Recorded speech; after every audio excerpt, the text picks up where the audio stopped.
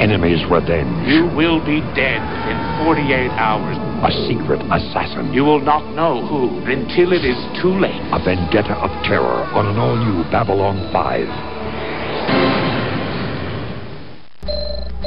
You have transmissions holding. Patch incoming signal. Full audio and video decode. Purple files accessed.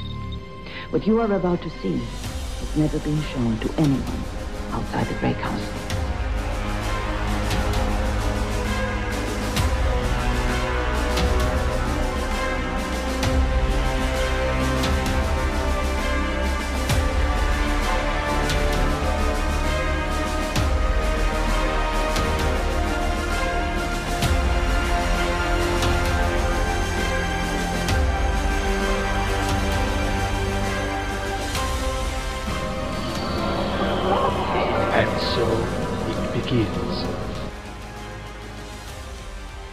Hello, everyone out there in podcast land. Welcome to Grey 17 Babylon 5 podcast. We are here to review and discuss, and I'm sure there's going to be some discussion of the latest episode, which is Parliament of Dreams. For those of you who are joining us for the first time, welcome. We have a group of both long-term fans and newbies.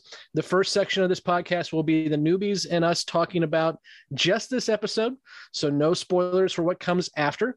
And then after a while, we will jettison our newbies and talk about spoilers for the rest of the series. And there will be a fairly lengthy discussion about spoilers after this episode, I bet. So I'm Scott, and with me, as always, is Blake, Justin, Emily, John, Kevin. It's Jesse. I hate you. I know, Andrew, Nicole, and Mike. So let's go ahead and discuss Parliament of Dreams. First, we're going to talk about our first impressions. And when I say first impressions, I mean impressions. We'll go into detail on other stuff later. So let's go with Blake. So this is where really the series started to find its footing, I think, in the first season with the cast and the stories, and also getting into the pieces of what's going to be the broader arc over the next 5 seasons of the series. So really, I think this is one of the really early episodes where we start to see what this show is going to become. And, you know, I think one thing to keep in mind, too, we've kind of talked about production order and all that. This is the first episode that was written after the show was being produced. So the episodes we've seen so far, the scripts were written before any film was shot. This is the first one to be written after the fact. So you're getting the writer, which in this case is JMS, understanding the characters a little bit more and understanding the actors a little bit more at this point. I got the impression from last week, I thought this was going to be like a good one, like an important one. It is. It is. It's good or important? Both. You just don't know why. Yeah, I think it's the best one so far. Really? This is the one that won him the Emmy Award. For best makeup, but yes, it did get an Emmy. Oh my God. Oh, no kidding. For best makeup? This is its second Emmy. The first one was The Gathering. It did get an award, but they also got quite a bit of critical acclaim off this one for one of the scenes in it. The one funny part about this, and I was reading through the JMS stuff, he was really pissed off because they aired this episode the same night that Tanya Harding and Nancy Kerrigan danced against each other in the Olympics. So he got like a 0.1 share. Oh, no kidding. So no one saw this episode when it first aired. I just cannot get over the fact that you have said that this was a good episode and an important episode. And it is. I can't tell you why it's important. Because remember, Keneally, it's a novel. The important part I get, like, okay, fine. I'm sure there's some nugs in here that are going to come back. We're going to have like a half an hour beyond the rim, just on like that one scene that Emily is liking. Oh, I've been sitting on it for 2 weeks. I know you have. My dumbass was like, hey, let's just watch the next one after we record the podcast. And then I was like, son of a bitch. There's so many good things in here. Like this one. Do you know what the last one said just before he died? I hate this show. I'm watching it and I'm like, this is so cheesy. Honestly, no. I loved it because it's the last days of Caligula. He has become one with his inner self. He's passed out. That too. Come on. That you're playing all of the best shit, which all happens to be Londo centric. He's the only redeeming part of this entire. No, there's other redeeming parts, such as. I'm thinking of calling her right after my afternoon. They wrote that song for this episode. That was a great scene. What was he eating? This is Ambassador Jacquard's quarters. This is Ambassador Jacquard's table. This is Ambassador Jacquard's dinner. Which part of this progression escapes you? I have used that before at work. So it looks like a pig's head and crawdads, but with the shadow, it But also the crawdads are still alive. disgustingly looked like it could have been like a German Shepherd head too. So I was a little unsure of what was going down. When he says, "You stay there," he was talking to the crawdads because they kept crawling off the plate, and that was adjective. You stay there. Oh, nice. Like it's just going to be 2.5 years of me telling you how much I hate you all for watching this show. You'll be fine. I promise. Justin, how about you? I mean, I, of course, picked up on the religious overtones of the show, or this particular episode pretty early on. It kind of went in like a bell curve for me with like a lot of that stuff, where at the very beginning of the episode, it seemed like that there was a lot of like almost anti-religious things at the very beginning. And then it kind of, once you saw kind of all the different religious aspects, like some of the different species on the battle station, it turned into, okay, this is actually kind of a cool thing to see how some of these different people kind of have their religious beliefs and stuff like that. And some of them are a little bit more spicy than others, and I'll leave that for later on in the discussion. But, overall, it's still not my least favorite episode, but I can definitely tell still it's, very early in the first season, and I kind of take a lot of things worth a grain of salt in terms of like production value and graphics and stuff like that, because when is ever a first season, truly on point? But that's kind of my first takes on it. When is the first season truly on point? Strange New Worlds. The end. Emily, what do you got? Okay, so I thought it started off funny with Jacquard and being interrupted while he's trying to eat, because I felt that. Like, why are you interrupting me with ridiculous questions while I'm trying to eat? Go to hell. And I was enjoying the episode, and then we get to the scene that I'm sure will get discussed in detail later. But all I could think is, what the fuck did I just see? I really wasn't sure what to make of it, and I had to watch the episode another like 2 or 3 times. So context on this, we recorded the last episode 2 weeks ago. We took a little bit of a break, and Emily made the mistake of watching Parliament the day after we recorded the last episode. No, it was right after we recorded. I stayed up late and watched it. So I've been sitting on this for 2 weeks. And then I get a text just an hour after that, just with a WTF. And she's been holding on to this for so long. So I'm looking forward to that conversation. John, what do you got? Well, again, Londo is the greatest thing about the show. I feel like he's super underutilized, and I was happy to see him in his element, just jamming out, just proving yet again that he and the Centauri are the shit, and they are stunning in purple. So that part, huge fan of. The rest of it, which we get into when you inevitably ask everyone what they didn't like, and I usually have much longer segments to go with that. So I'll save all of that for then. But overall, not a great episode. But again, I'll elaborate later. All right. No one's going to point out that Lando reminded you of Scott in any way? Does Lando remind me of Scott? Is that what? Yeah. How? Passed out on the table. No. He's become one with his inner self. I've only passed out a few times in college, kind of, somewhere at Walter's place. Okay, Jesse, you're up. Well, I, for one, loved it. It's really turning around for me. I am going to stick to the regular, scheduled programming. I'm struggling with it. I'm going to continue to give it a chance. There were some good things about it, and the last scene, and we can get into it later, I did really thoroughly enjoy that, because when they were talking about the dominant theory, or I can't remember what exactly they said, but I literally said out loud to my husband, I said, I wonder what that is, like, because I'm thinking, oh, it's got to be Muslim. I'm not sure what, but then they just started to introduce people, and I thought that was super cool. So I will give this episode some credit, but I digress. We can speak about the rest later.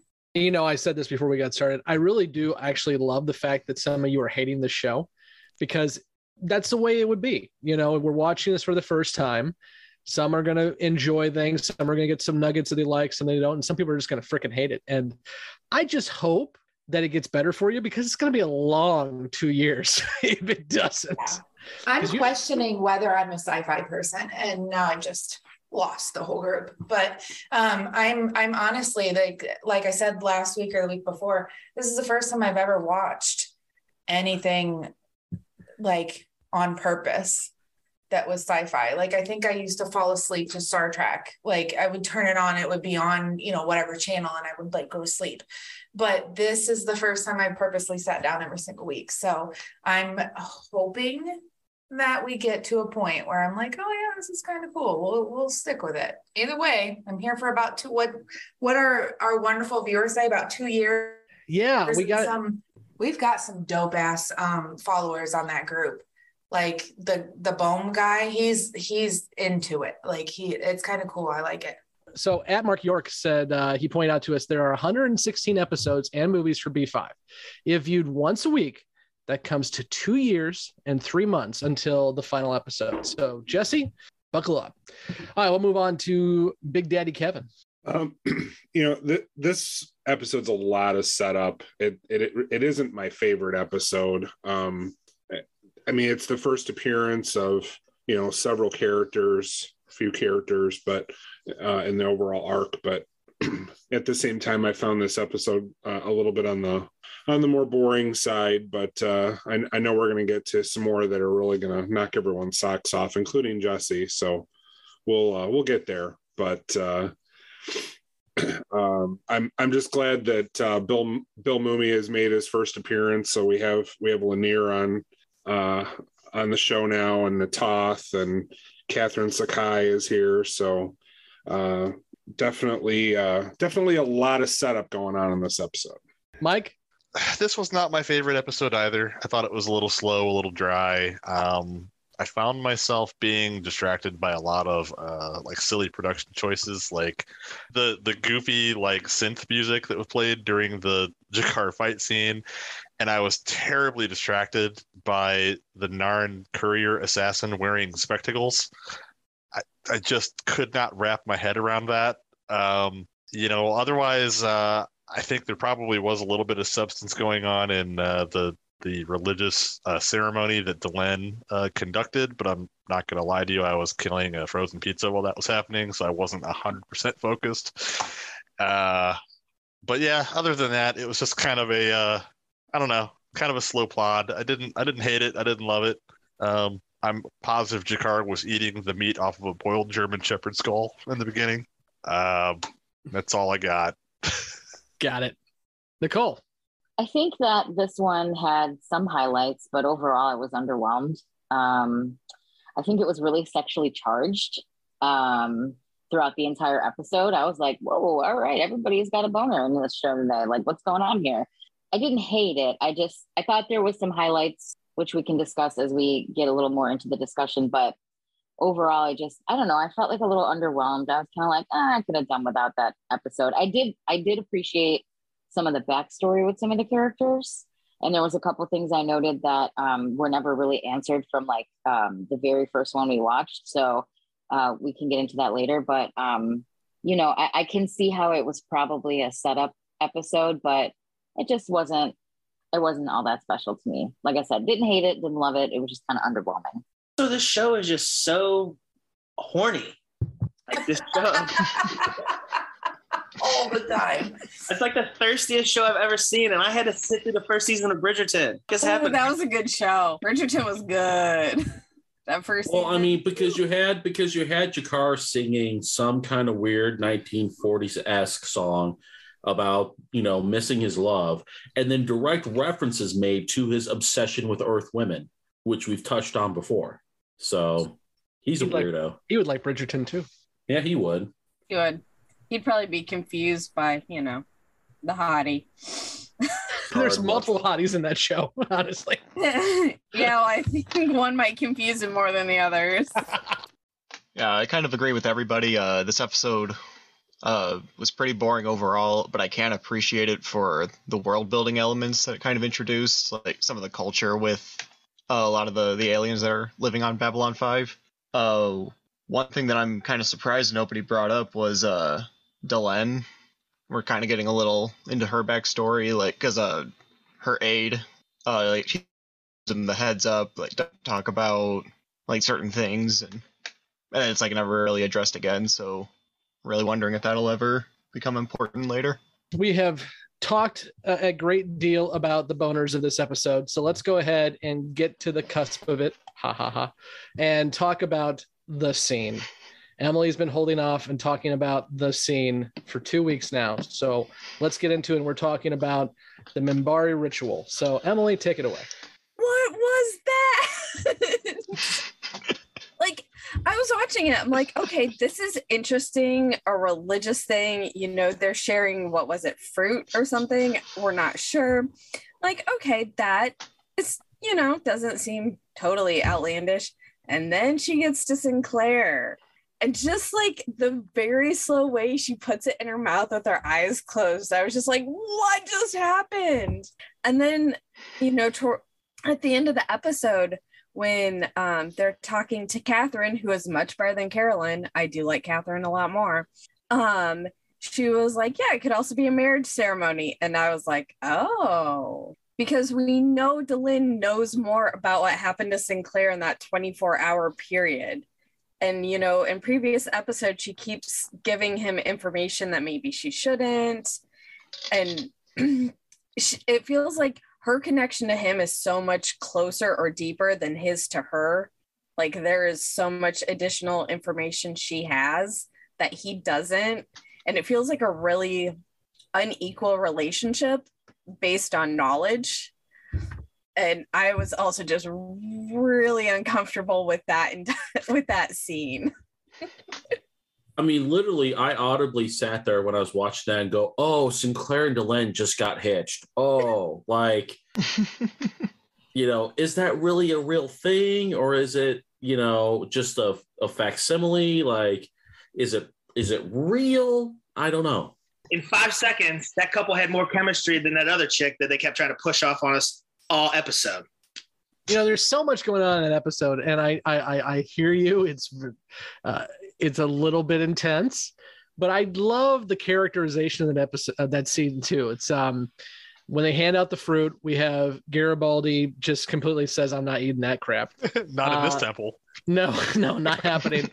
We have Veer not doing anything without Londo doing it first, which says a lot about Veer and a lot about Londo. And if you look really closely behind Delenn when she's facing the camera getting really all excited, you can see G'Kar put his fruit in front of Ivanova and steal Ivanova's fruit, just in case his was spiked. So it's just little stuff like that I love. Jesse, I did notice that, yeah. Yeah, it's you only see G'Kar's little hand. He grabs the fruit and switches it out real quick. Jesse, what do you got? You guys are... I didn't know what scene you were talking about when you're like the scene. I'm like, what? There was lots of the scenes for me in this place.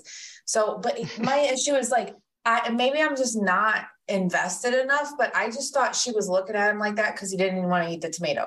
Like, he's like, she's like looking at him like, put it in your mouth. And then she puts hers in her mouth and we all move on. And I'm now feel like I need to go back and rewatch it and like look at it through a different lens. Nicole. I think Emily raised a really good point, how there's like an unequal relationship there. I almost wonder if, I don't know if she's like, I can't tell if she's like in love with him or cares about him, or if it's more of like, I hear you laughing over there, or like she maybe feels guilty. I don't really know what's going on there, but it's just really awkward. Kevin, what about you? I was going to say something about the Centauri scene too. I'm sure I'm probably not the only one, but I thought it was striking how the Centauri have almost no spirituality whatsoever to them, and what there is basically just boozing it up. But the it's a very interesting contrast to the Minbari. Justin, go ahead. I mean, I agree with. I thought the Centauri one was actually pretty interesting because as soon as it came through, I thought this is like straight up like Roman debauchery.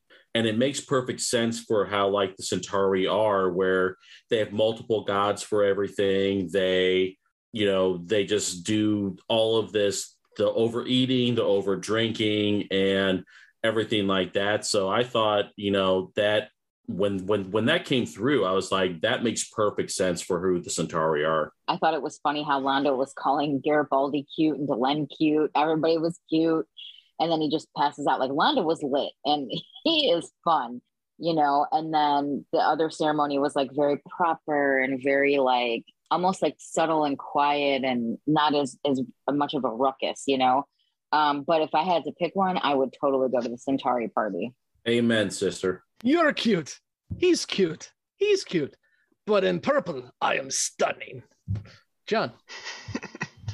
Yeah, I mean, again, it just speaks to how awesome Londo is and how shady and crappy Delenn is. But it does. So not only does it like the party aspect, but the civilizations, right? So the Centauri, right, were cool. They were leaders. They were rulers. It's all gone to the wayside, probably because they had too many of those festivals, but I'm not mad at it.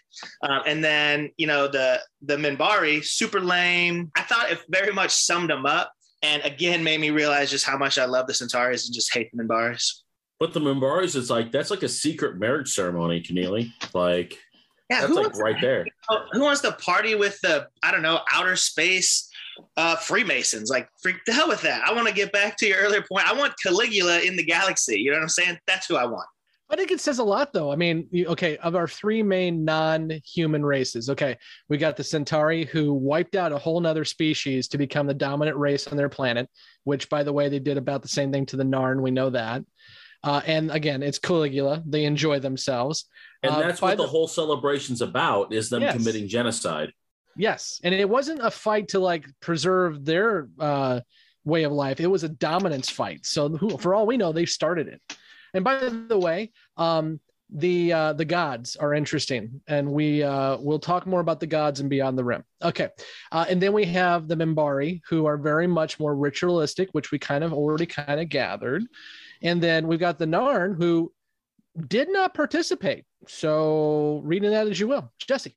I'm honestly, I was surprised to see that they were having a festival about religion. And maybe this is just, it seems like such a basic ideology to have a creator. And I'm not, listen, as a Christian, it is what it is. But I don't want anybody to think that I'm like trying to offend them or insult them. But when I think about aliens, I think of just this higher like intelligence and like these other species. And I think that they would be far beyond the creator of all, or I can't remember, the maker of all things.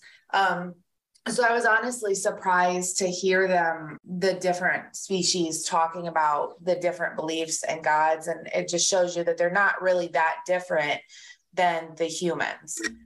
So it was not that I think that they're all godless creatures, but it just seemed like, to me, the intelligence level, a higher intelligence would come with different belief systems, but clearly that wasn't the case. One of the things you're going to see through this series is there is an undercurrent of religious themes and structuring within the overall arc of the Babylon 5 story.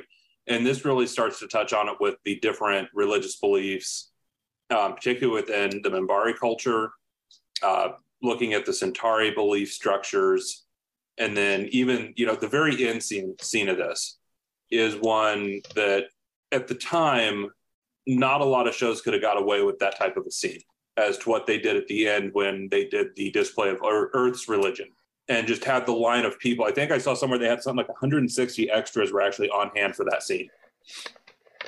And there was a much longer line there from where it actually faded out. And the way they did that scene, I mean, for those of us that are longtime Star Trek fans, there was a rule in Star Trek that they were beyond religion. Religion was not allowed into the picture. And we didn't even get that really in Star Trek until Deep Space Nine started up with the Bajoran religion. So to see that in the story writing from the very beginning here and woven in into such an intricate way into this series, I think is going to be interesting to watch how it goes especially for the newbies to the show. Yeah, I'll add one thing to that scene too, just behind the scenes piece. You had 160 extras, and according to JMS, Michael O'Hare, who plays Sinclair, was given the list of names twice and then went through them by memory at that point. It only took him 2 tries to memorize that. So, wow. Honestly, yeah, such a brilliant scene. Such a brilliant scene. I loved it. Real question John asks, is there Satanists? I'm sure there are.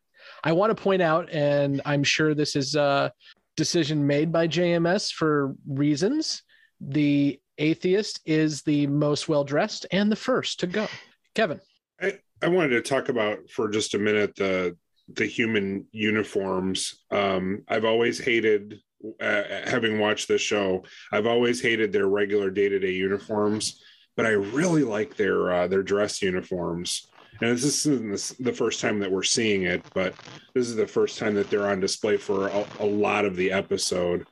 But does anyone else just cannot stand their day-to-day leather, crappy-looking uniforms? Is anyone else bothered by that? Or is it just me? Okay, hearing none. No, I agree with you. I can't say much because, well, spoilers, but these are my least favorite uniforms that we see in this show. But I do agree that the dress uniforms look a little better. I think they look a lot better for our security. So Garibaldi wearing the dress uniform, he really looks a lot better in that piece than he does in the drab gray he's usually in. Emily, what do you got? So aside from the whole Delenn shockingly erotic, uncomfortable fruit scene, how did they get that many different Earth religions on one station? Because some of those were like, I don't want to say small, but like maybe numerically not as large. And so I was wondering how they got where would all those representatives have come from? You know, I had kind of diversity. Yeah, I had kind of the same thought, but then I realized too that you have 250,000 people on the station, and most of them are humans because Earth Alliance is running this place. And, you know, you think about it. I mean, yes, there are some people wearing some traditional headdresses and stuff like that, but I've known people who just keep that kind of stuff with them and when they need to do ceremonial things. So I don't know. The other thing that GMS point out, and you can take it with a grain of salt, is most of the folks in that line portrayed their actual religion. So they were selected because they could easily portray their religion. That's cool. Mike, what do you got? Yeah, I just wanted to kind of circle back and point out, I think it was Justin who said it in the initial thoughts that, you know, in the beginning of the episode, he was picking up on some kind of anti-religious vibes. And then I jotted down the note at the very end that while that scene was kind of powerful, when they introduced it, the very first guy in line was an atheist. And the whole point of it was to be introducing the most dominant beliefs of your planet. And so I wondered if there was any significance to that choice, to that lineup. Yeah, you know, I mean, I don't know if there's any significance, although JMS did point out himself that the atheist was the first to go. And JMS's religious background is an interesting one. Again, I do a shill for his book every episode, so I'll do it again. If you haven't read Becoming Superman, I recommend it, unless you're our newbies, because you can't read it yet. But he went through a lot in his younger years, including there was a point where he refers to it as a Christian cult, and to a point where he actually lived in a communal house with a whole bunch of people, and there was interesting things that happened. So I think, and then he did become an atheist down the road. So I think there's some interesting points there that the writer is projecting. Absolutely. For me personally, with that scene, I tend to be a humanist and an atheist. And I really appreciate the scene because I think the important part we forget is there is no dominant religion for us. Yes, the most populous religion is Muslim, followed by Roman Catholic. but that's still only roughly 2 billion of the 7 billion of us. So I do appreciate the idea that there is more to us than just a title. Justin. I mean, I actually applaud what you just said there, Scott, about, myself being someone who was baptized Roman Catholic, but kind of considers himself agnostic or just spiritual. I think that was actually kind of a really cool scene to see at the end. But kind of one thing I just kind of wanted to bring up was the whole relationship between Sinclair and Sakai, which was, I guess, a kind of very interesting thing to kind of come up with as a new kind of love interest or for Sinclair. But the whole thing kind of smacked as a very Humphrey Bogart-esque type encounter throughout the entire episode. Like, it kind of like, when I was watching it, I'm like, this kind of feels like Casablanca, kind of the interaction between the two. And it just seemed like very generic, I guess, like almost forced, I guess, if you will, how they kind of interacted with each other and stuff like that. And like, oh, well, if you don't want to be with me now, then you soon will be, and stuff like that. And I don't know, while I do appreciate the old, I love Casablanca, I love kind of the old 30s and 40s kind of romantic type films, it just kind of was like a very weird place to kind of drop that kind of interaction into the middle of this episode. John, what do you got? Yeah, I mean, when I saw Sinclair and his booty call, I thought, nope, not interested in that. And then when I heard their cheesy, like soap opera / softcore bad porno dialogue and the back and forth, like, I love you, I hate you, don't leave, I want to go, you should stay. I was like, am I gonna have to suffer through this forever? Is this a one-off? I hope she dies on her survey run? Like, I was just immediately out on all of it. I hated every aspect of it. And I guess when we get to the questions that I, again, won't be able to get the answers to, please tell me this is the death of that romance. But my fear is that it's not. Okay. So you guys gave me so much crap about Londo keeping his eyes open when we watched Born of the Purple. And now you're giving me crap. Well, you're not giving me crap, but you're crapping on the other thing that I actually found somewhat romantic and interesting about this episode. Is you have two people who basically didn't work out, but every few years they kind of gravitate towards themselves and find themselves in the same situation. And that's interesting to me. That's, for me, I mean, that's just human experience. People come back and people leave and come back and leave and come back. But I'm sorry, I guess I'm just romantic. Okay, listen, you can put it on paper like that and maybe it will be romantic, but the execution, and again, those two, I don't know if it was just the dialogue, which again, it was funny you said it was romantic. Go back and read it. Sorry, JMS, swing and a miss here. Don't quit your day job. Don't think you're going to be the new Nora Roberts. But also the chemistry between the two actors just wasn't there for me, man. You know what I'm saying? Again, at the end when Delenn was giving them eyes, in that one little scene, there was much more chemistry than in the entire episode of those two. I'll give you that Delenn and Sinclair definitely have more chemistry, but I think the one line that I keep thinking about as you're talking is when they're at dinner, Sinclair and Catherine Sakai, and he starts skipping ahead in what she's mapped out for the conversation, and she calls him on it. I think that was good dialogue, but maybe I'm just weird. Kevin, what do you got? I don't know this for sure, but I'm going to guess because there was that year in between The Gathering and then actually starting to do the series that the actress that played Carolyn probably couldn't come back for whatever reason. So they just kind of brought in another actress to basically fill a very similar part because she was a ship captain. They had a previous relationship, the whole bit, it just seemed very similar. But I agree. I didn't think the dialogue was strong in that at all. First of all, that's an Emmy award-winning production you're talking about, so show some respect.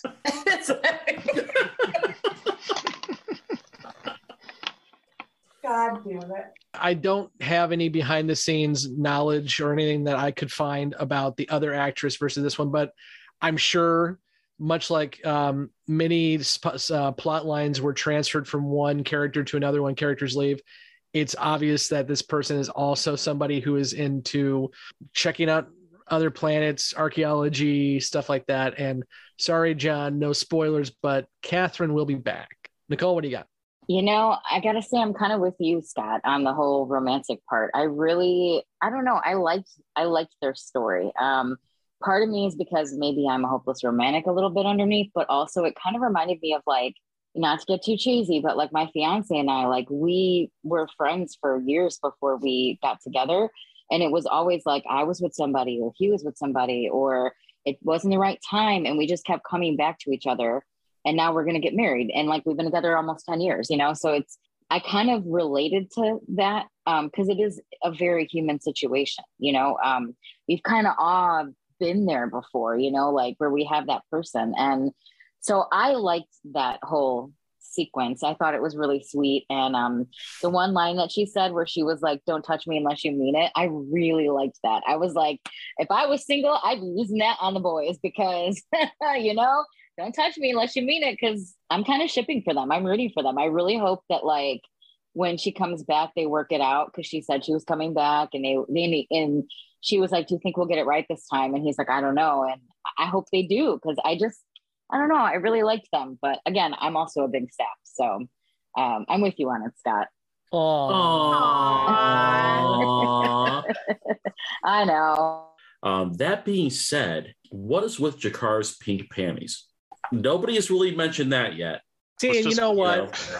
I was going to correct you at first because you said Jakar's pink panties like they are actually his, but they never actually defined whose panties they were. So they very well could be Jakar's panties. They could be his. They're in Jakar's quarters. He is Jakar. Garibaldi wasn't judging at all, just being like, oh, okay, these are nice for you. You know, for all we whatever. know, Garibaldi's got Delenn's panties in there from his second favorite thing. We don't exactly. know. My only real remark there was going to be that don't touch me unless you mean it sounds like something Jakar would say. Or maybe more so Natath, who we haven't talked about. But then again, we all know Jakar has an obsession with Earth girls. So who do they belong to? Which they referenced again in this episode. It's been referenced 3 times so far in this show. First time during the pilot, Jakar tried to get with Lita Alexander. He claimed it was for scientific purposes, and then in Born in the Purple, he was absolutely checking out the human dancers. And now even Natath says, we all know you like the humans. Are they Ivanovas? We don't know. Maybe we'll find out someday. Justin Ivanova. I'm sorry. We're gonna do a whole series where you guys do nothing but pronounce names wrong. Keneally is like the champion of this, so he can lead the discussion. Okay. Are they Ivanovas? We don't know. We will answer that in Beyond the Rim. Whose panties are they? Stay tuned. No, we won't. Jesse, what do you got? So like I can get down with what Nicole said, because I think like it's I don't know anybody that's never had a situation where they try again. Life lesson to all of our listeners: run, because a lot of the times it doesn't work out. But this is going to be a big surprise. I'm with Keneally on this one. It was cheesy AF. And to hear the don't touch me unless you mean it. OMG. Like I'm going to throw up. I got that. Bang, bangity bang. The liquid in your mouth right before you throw up. Yep. That's what I was doing, because it's like, this is cheesy. I don't like it. It feels unnatural. So on paper, again, I like how Keneally put that, because on paper, it's a great plot line.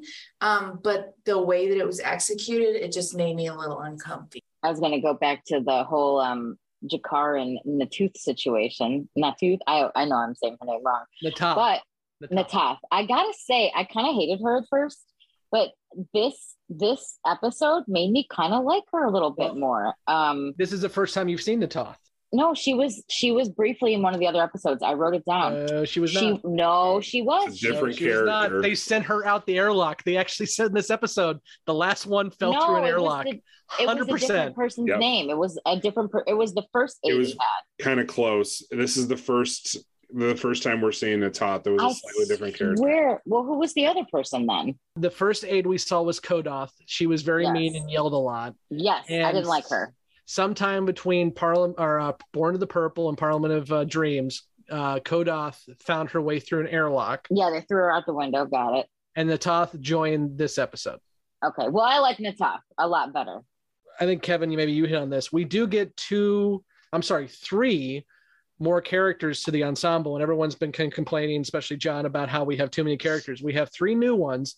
One of them, Bill Mumy, is in the opening titles, so obviously Lanier is going to be around for a while, but Na'Toth is a recurring character, and Catherine Sakai is a recurring character. So we have 3 new ones here, and so they're definitely building more of an ensemble as we go. So does anyone have anything else they want to chat about with the assassination attempt or anything with that went along with G'Kar, aside from his panties, his boar head, and his singing? Anything else? Yeah, he reminds me of Dukat from Deep Space Nine. And I'm pretty sure the Narn are the Cardassians of Babylon 5. You know, for those who've watched Deep Space Nine, and I say this even though this is not a spoiler at all, I actually see G'Kar more as a Damar than a Dukat. At first I thought he was a little bit of a Garrick, but I don't know.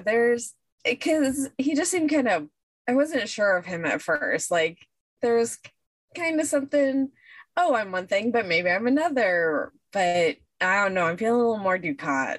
You know, Emily, there is a Garrick in this show, and he ain't here yet. And oh, goody. He ain't here yet. And I think you'll enjoy the Garrick of this show. He's not, Blake says he's not gay enough for Garrick. Sure. The fact that they never got Garrick and Bashir together is actually pretty much the only thing I complain about Deep Space Nine, because those two needed to get in the sack during that 7 seasons. They absolutely had to. Yeah. And all the non-Deep Space Nine fans are like, what? Nicole, go ahead. I did think it was cool, the Assassin's Guild, whole thing that Na'Toth talked about, like the whole what it is, what they do. I thought that was pretty cool. I know I said her name wrong again. Sorry. Na'Toth. Na'Toth. Ivanova Na'Toth. I said Ivanova right, but Na'Toth I did not say right. But I thought it was cool how she explained the Assassin Guild, and I thought it was really kind of predictable on who the actual assassin was. But I really like how she came through in the end, and I really liked how she kind of saved the day. And I don't know, I thought, okay, she's here to play. She's not messing around. So. But I don't know. I don't know if anyone else thought it was predictable, but I definitely was like, oh, it's totally that courier guy. Yeah, I think, and I don't find that as a fault, because I don't think it was a question of who the assassin was. I think the question for me was, how does G'Kar handle this idea that within 48 hours you're going to be dead? And we get so much great stuff from G'Kar in this, at least for me. Like, again, the passing of the fruit to Ivanova just in case it's poisoned, dealing with being worried about Na'Toth, who just happened to show up, and again, Kodoth just happened to being shot out of an airlock. That's where I think the fun part is on this. But I will say with Na'Toth too, and again, this is just from this episode, I really appreciate that she is kind of a counterbalance to G'Kar. Her sarcasm and she's not Veer. Veer very much is a sniveling, I'm going to do whatever Londo says. Na'Toth's like, I'm going to keep you on your toes. And I appreciate that about her. John, what do you got? Yeah, so this was the subplot or plot line of the episode I actually enjoyed, or at least had the most thoughts about, because the beginning, I've got to tell you, what a petty dying wish. And I was so here for it, to record a message to say, check it out, dog. You done did me dirt, but I'm dead and you're about to be dead.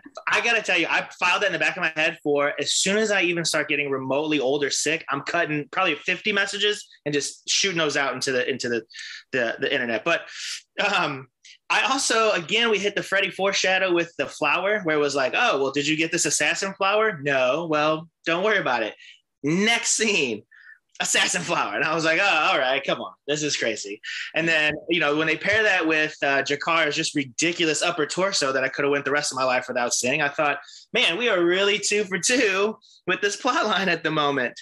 And then the last thing I wanted to say with that, though, too, was I was happy and also had questions, because we had one of the worst transitions I think I've ever seen on this show so far into the underworld scene. I don't know what, they should just use the Star Wars swipe, because the little green whatever they had, that transition was terrible. But to stick with that underworld again. So I have questions, and I know I'll reiterate these in the questions portion. But again, we got bootleg Jabba that G'Kar went to for some bodyguards. The Graf. Yeah, so he knows who he is. All the ambassadors, everyone seems to know who this dude is and what's going on. And yet Garibaldi, again, is not on top of his job and has not shut this shit down. I don't understand what is going on. But I definitely do need the backstory for Praying Mantis Jabba, because now I'm interested. I've seen him enough. Now I got to know, what the story is. And then, G'Kar, the last thing I'll say is, when the courier knew what was in the message, that wasn't a tip right there. When he was like, oh, it's someone super close to you. He wasn't immediately like, oh, how do you know what's on this message? Like, come on, man. I thought you guys were supposed to be badass. I completely agree with you on the idea of when you're about ready to check out, being vindictive as hell just sounds fun. And it's not only that he made a list of people he wanted to take out. He flat out says, I took all of my life savings that I have I didn't have enough in life to take you out. But now that the money doesn't matter, I just liquidated everything, and now I'm going to take you out. That vindictiveness is priceless.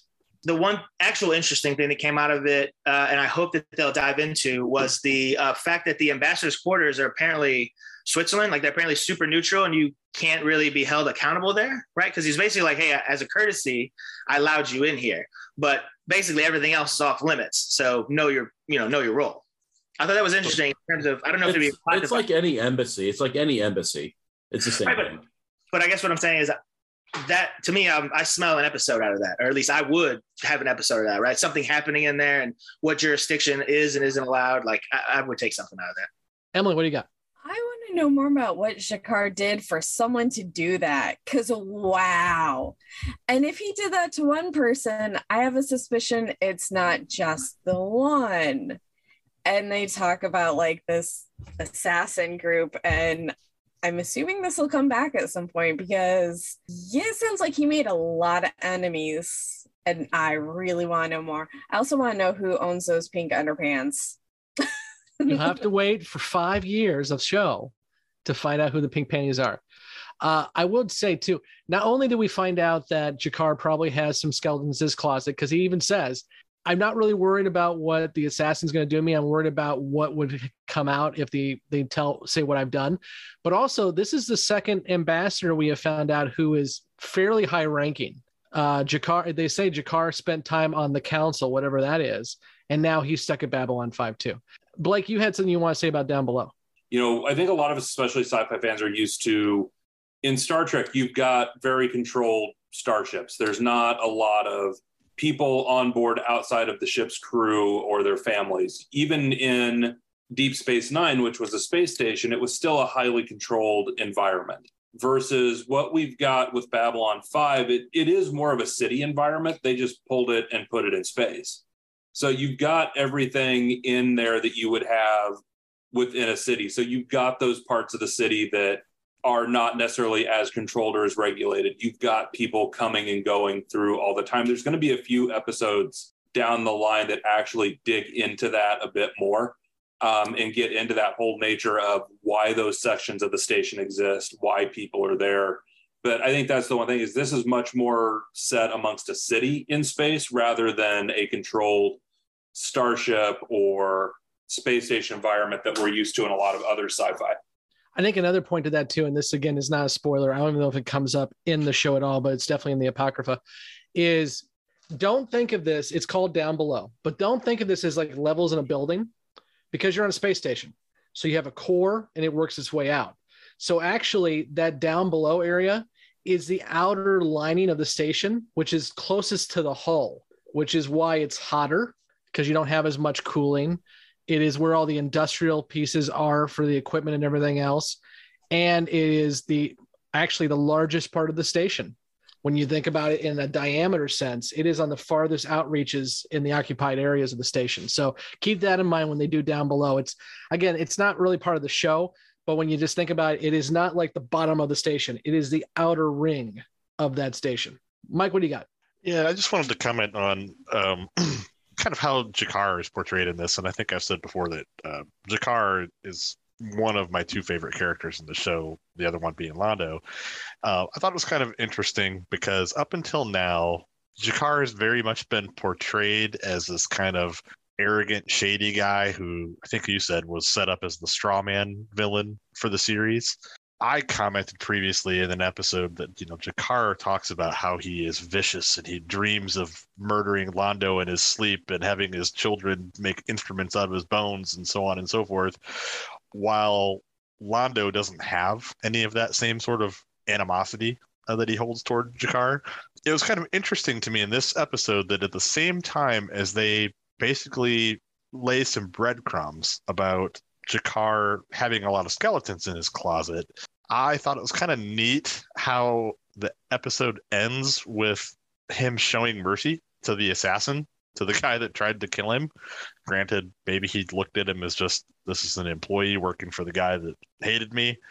But whatever the case, they made it pretty clear with the talking about how his former assistant could just be thrown out of an airlock and nobody batted an eye at it. It's pretty easy to murder somebody on Babylon 5 if you want to. And if Jakar was really as bad of a dude as he comes off as, then he very easily could have murdered that assassin. But instead, he decided to hit him with a little one-liner and, what was it? You will know pain, you will know fear, have a pleasant flight. Thank you for flying Spirit Airlines. And then they send him on his way. So I thought that was kind of an interesting twist on his character. So you say Spirit, but I think that's Frontier's slogan. You will know pain, you will know fear, and then you will die. Frontier. Oh, it's Spirit. Spirit flies in India a lot. It's still true. Kevin, what do you got? Thomas Kopech, who's plays the assassin in this episode. If you look at his IMDb, he's been in absolutely everything, and he's an incredibly good actor. I enjoyed seeing him in this episode. He was giving me some serious Bob Newhart vibes at first. Yeah, I think it was because of the glasses and his line delivery. Honestly, I thought it was him for a minute, and then I had to go and look him up. Thing. I literally said to my husband, "Is that Bob Newhart?" My husband goes, "They don't have the budget for that." Same, yeah, same. Hey, at this time, Bob Newhart had his own sitcom, right? When was Newhart on? It was all before this. What? No, I don't think so. I'm gonna have to IMDb that. It was late 80s, early 90s. I think it was Newhart. Definitely 90s. I don't know. Yeah. Which one? He had two. I thought he had two. The one where they're in the apartment in the city, and then the host. It ended in 1990. Welcome to the Bob Newhart discussion hour. Okay, John, I hear you have some hate for people that you want to share because you haven't done that already tonight. Go for it. Well, I mean, we can't let an episode go by without shitting on a Ivan Nova. You know what I mean? Like, let's go. Listen, you can't just change your hairstyle, let it down, and all of a sudden you're a Russian party animal, okay? I'm not buying it. I still hate you and hope all the bad things in life happen to you. You know what? Okay, hold on. Time out. I will get behind. Well, I won't get behind, but I will at least acknowledge that maybe you got something to say about Ivanova after her wooden portrayal through all of this. And just as you mentioned, John, sometimes they're just making her suffer just to build character. But this is the first time we get to see Susan be Susan. And she's the only one having fun at the Centauri get together. She is drinking it up, having a great time while Garibaldi's looking like he's just ready to shut the place down. I think that was great. I see right through it. Okay. They know Londo's the best character. They know the character everyone loves, trying to suck off that Londo juice and throw it on Ivanova. I'm not here for it. I'm not having it. And I say, honestly, that was like the most animated I have seen her in the entire series so far. Yay. All aboard on the Ivanova. You call her Ivanova one more time, Keneally, and I'm going to have to punch you. So the smile was so unnatural. It was like forced. Oh, we're having fun. It was like a snarl, right? Like, oh, really? Because like she was like drunk and having fun from what I was watching. It looked very unnatural on her face, which is why I was like, who is this? Are we trying to make us like her now? No, you're not doing it, ma'am. I'm not jumping on that board. I have in my head where I think Jesse's going to come on board with the show. And I also have it in my head where I think John and Jesse are going to come on board with Ivanova. We'll see if I'm right.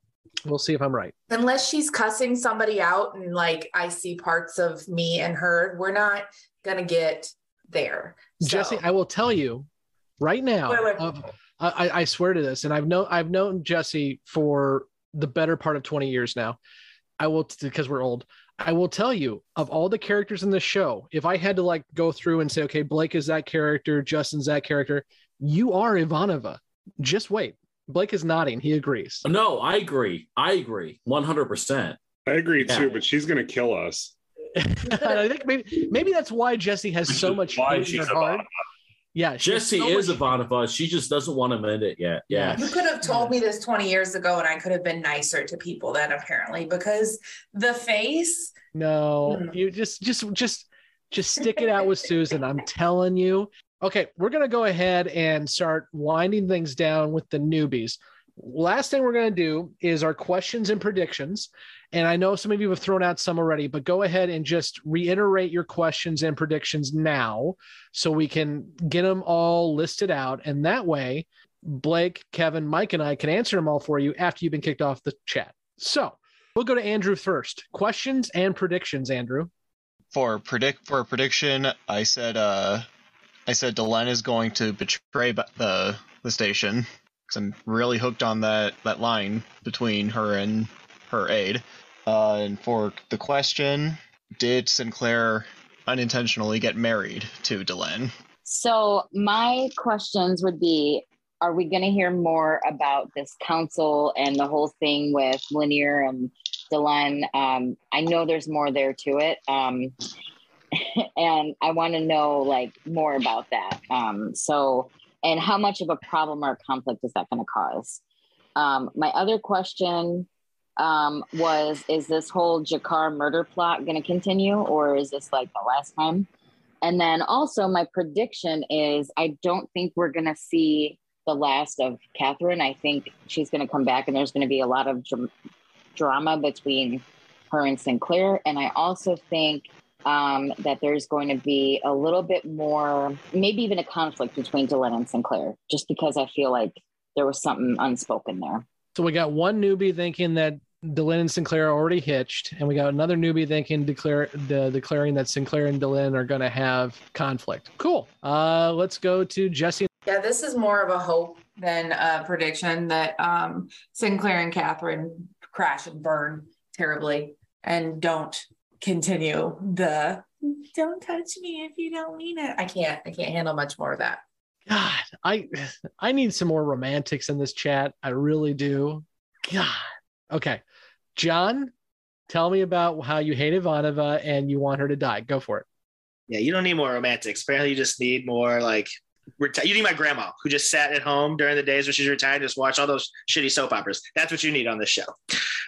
So I have more questions than predictions. I threw some of the predictions out already, but here's some questions again that I know I won't get the answer to, although maybe this first one will. So I remember I brought up the comms thing, right? And I was like, is that a, and you said, yeah, it's an implant. And then he ripped that thing off like a magnet and his pants were talking.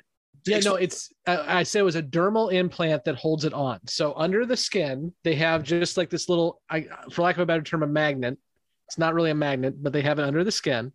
And then they put the link on top of it and it holds it there. So it's not, the link is not implanted.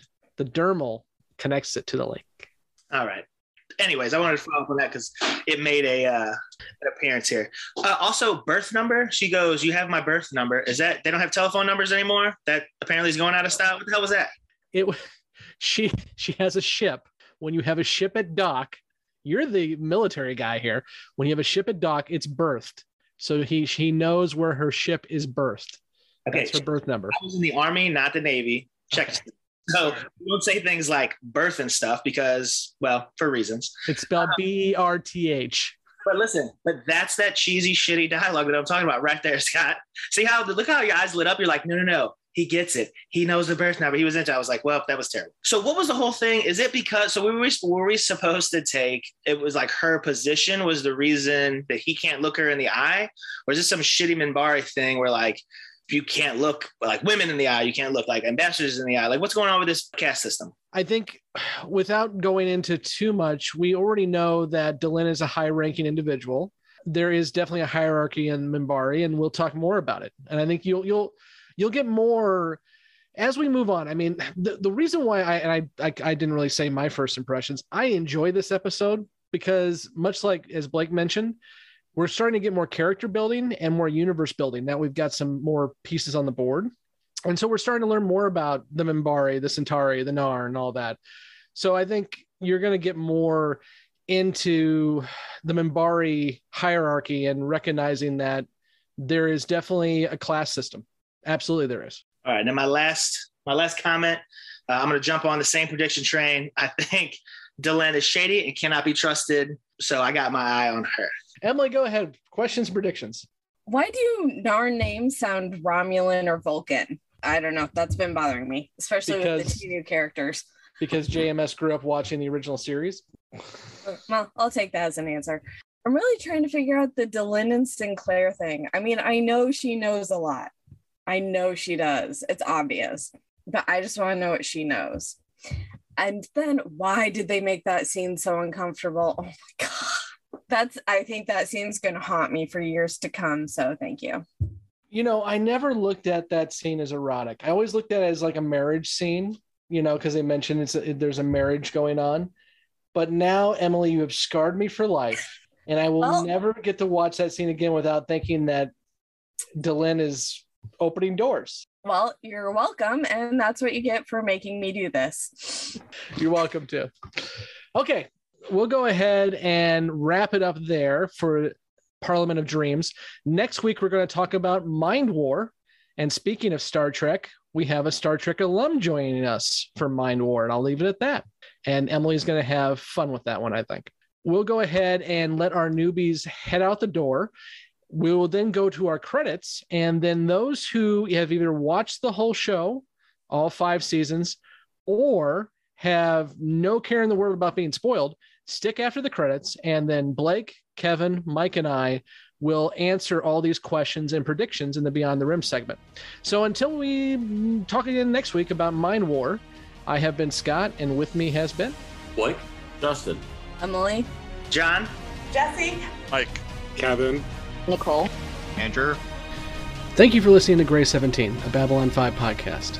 You can find all the places to listen to this podcast and links to our social media accounts at anchor.fm/Gray17podcast.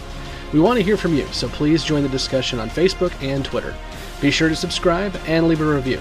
Gray 17 is a part of the Front Row Network and NPR Illinois Community Voices. You can find all the Front Row shows at thefrontrownetwork.com. Gray 17 is not affiliated with, and this podcast has not been prepared, approved, or licensed by Warner Brothers or any other owners of the Babylon 5 copyright. All audio clips included in this podcast are the intellectual property of their respective copyright holders. They are included here for the purpose of review, and no infringement is intended. The opening and closing Babylon 5 themes are available from Falling Matter on YouTube. And what's out there? The rim, And beyond that? the truth.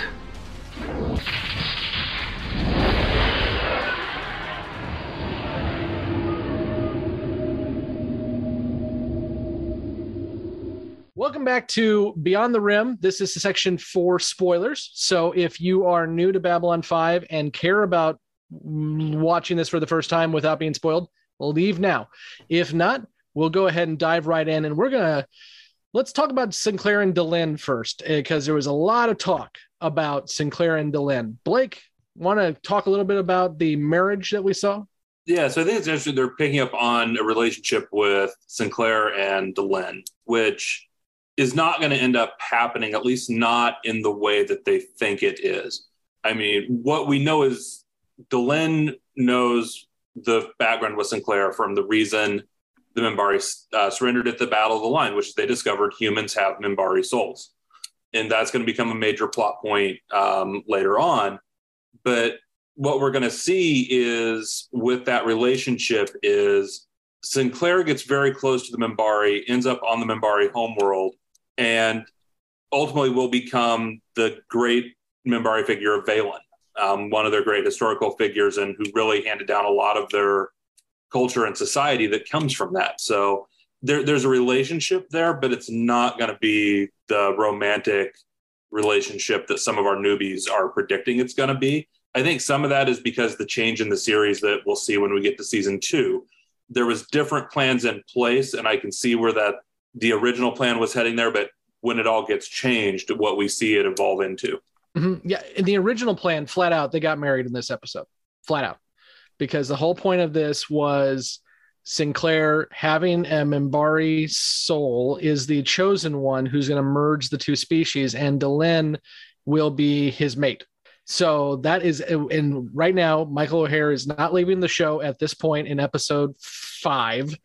And so, yeah, in the terms of whether they were writing this, absolutely they were married. But you're completely right. How this show is going to turn out is what you just said. The one thing I find really interesting, because the show shifted when Michael O'Hare had to leave, and we go into the Valen piece, is you've got a nice little bit of paradox here, because Delenn is telling what Delenn is saying is actually what Valen told the Grey Council when he went back in time with B4, Babylon 4, to fight the shadows. So the first time Valen is hearing what he is going to say to the first 9 is Delenn repeating it to him. So it's a nice little chicken and the egg thing there as well, too. I mean, and really, you look at the theme of the whole Minbari ceremony they had on here. It was, regeneration and rebirth, and part of it through struggle and sacrifice. And you look at what Delenn's arc is going to be and what she sacrifices, and the, transformation, everything she goes through for fulfilling in here.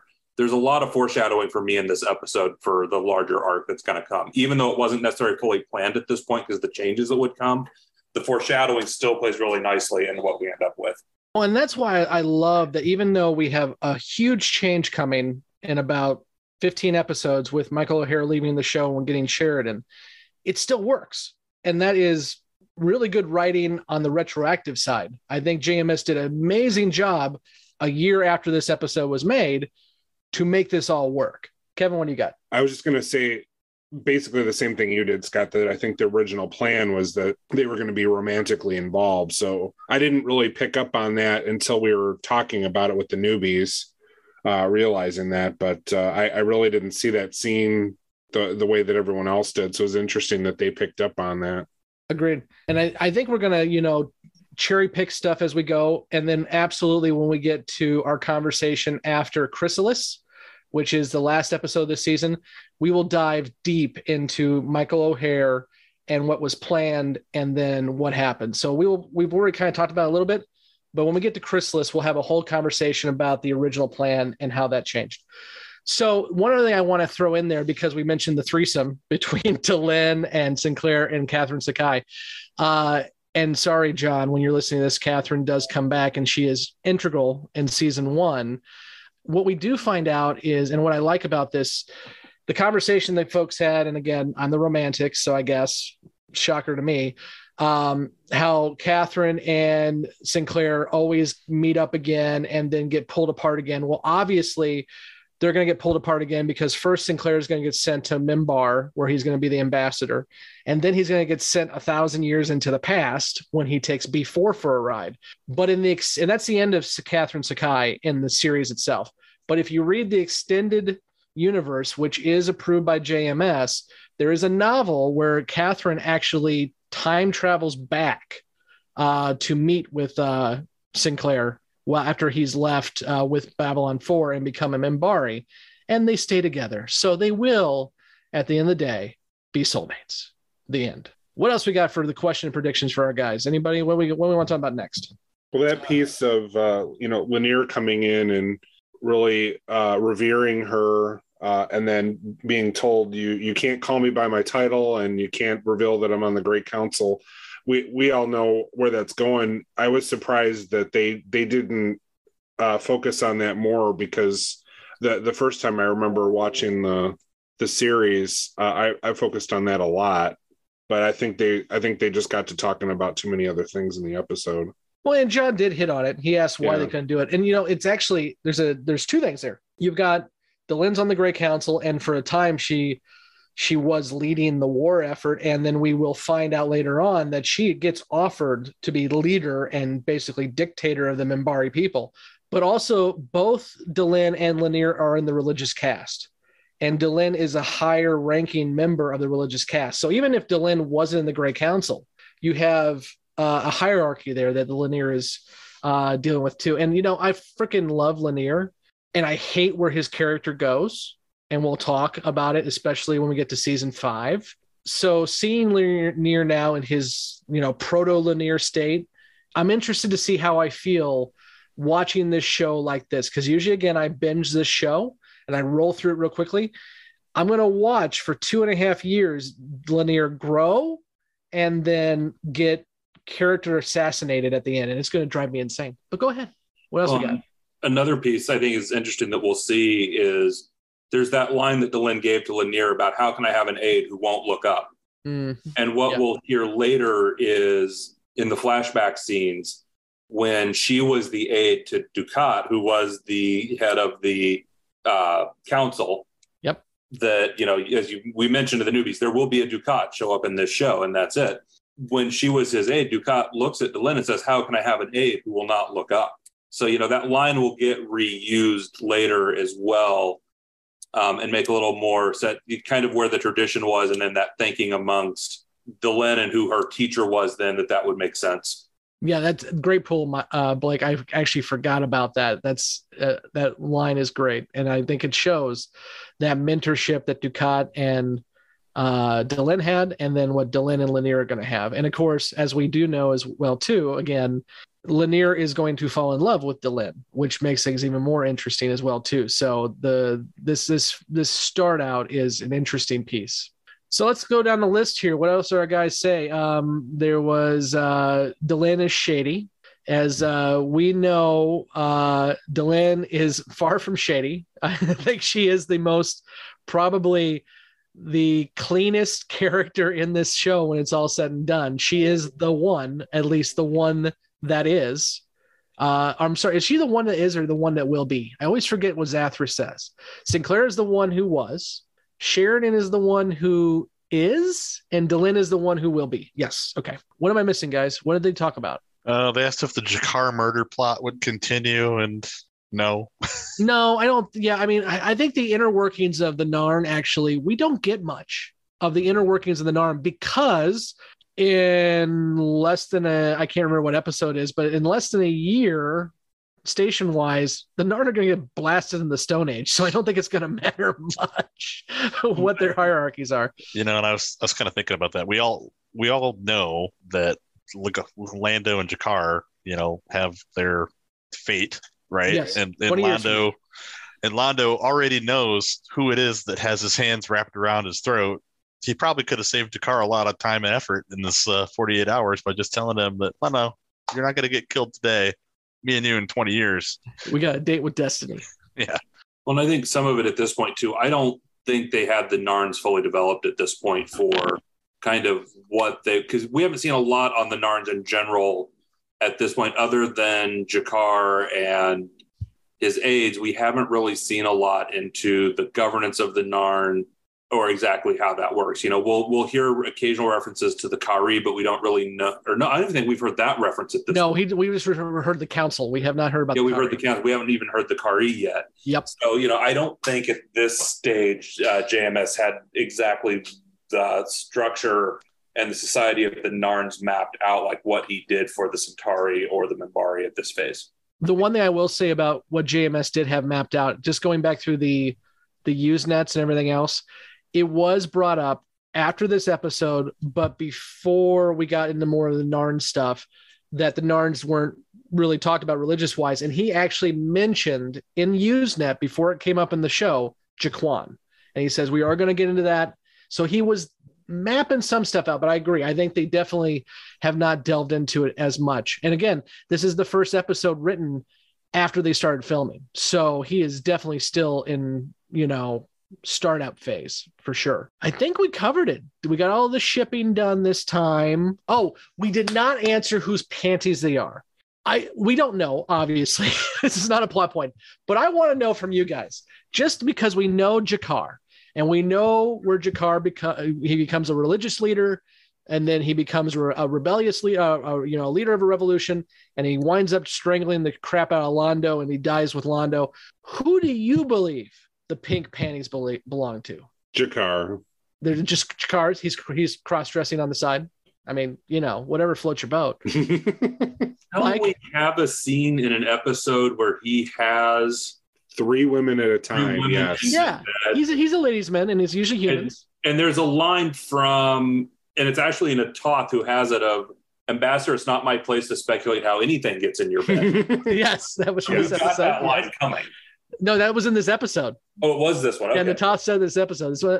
There wasn't much love for Natoth by the newbies, and I love Natoth. Although, me too. Yeah. When they changed the actors for Natoth later on, not so much. But right, yeah. This actress is much better. So Kevin thinks it's Jakar's panties. Blake, you think it is Arando's panties. Mike, whose panties are? I'm also going with Jakar. Okay, I like. I think he gets freaky.